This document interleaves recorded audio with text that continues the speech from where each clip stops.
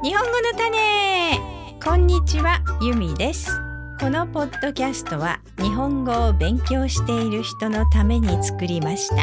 繰り返し何回も聞いてください。明けましておめでとうございます。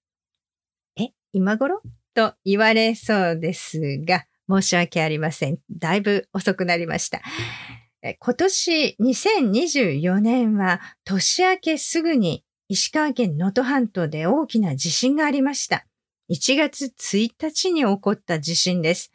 そしてその翌日1月2日には羽田空港で日本航空機と海上保安庁の飛行機が衝突、炎上事故が起こりました。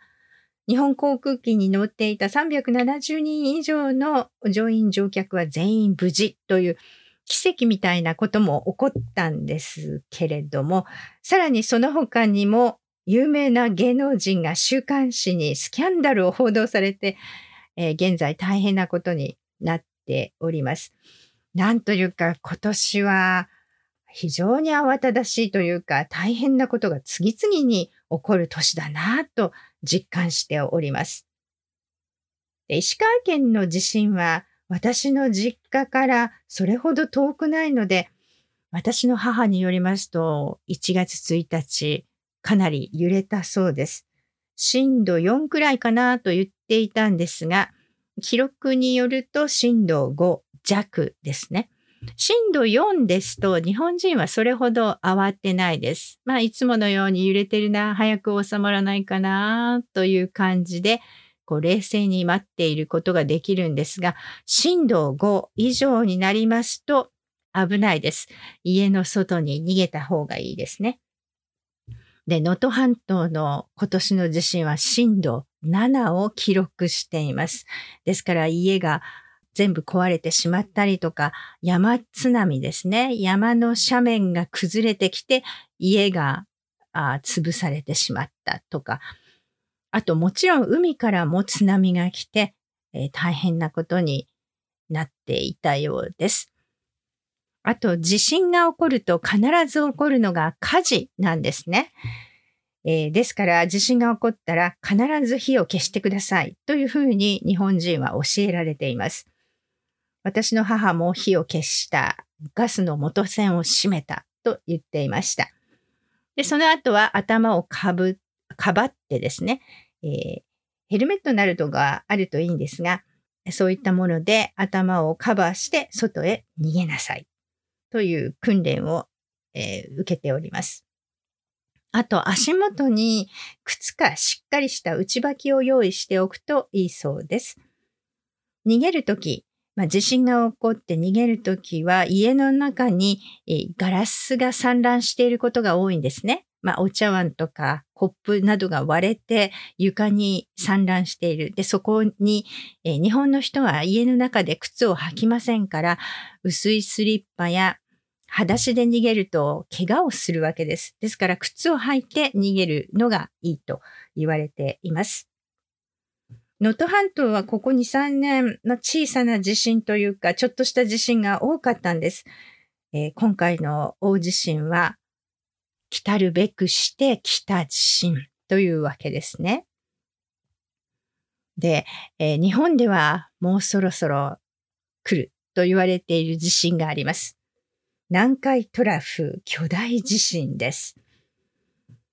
日本列島の下には、海の方からはフィリピン海プレートが、大陸の方のユーラシアプレートの方に潜り込んでいるんですね。で、これはどんどん潜り込んでいるんです。少しずつ進んでいるんですが、スピードは年間数センチ、1年でほんの数センチしか潜り込んでいないので、普段の生活ではほとんどわからないんです。ですが、100年経ちますと、この歪みが元に戻ろうとして、すごいエネルギーで跳ね返るわけですね。この時に大きな巨大地震が起こるんです。で、この巨大地震100年間隔で起こっているそうなんです。で、最後に起こったのは1940年代。戦争が終わった頃なので、あまり大きく報道されなかったんですが、かなり被害が大きかったそうなんですね。で、この南海トラフ巨大地震で影響を受けるのは、東京、大阪、名古屋、四国地方、九州と太平洋側の大きな都市、太平洋側のいろいろな都市がですね、被害を受けるだろうと言われていまして、随分怖いんですね。で、今から太平洋側の町に住んでいる人たちは、巨大地震が来ても大丈夫なように建物を耐震化しておく。それから家具を固定しておく。防災グッズを用意しておく。避難先をちゃんと見つけておく。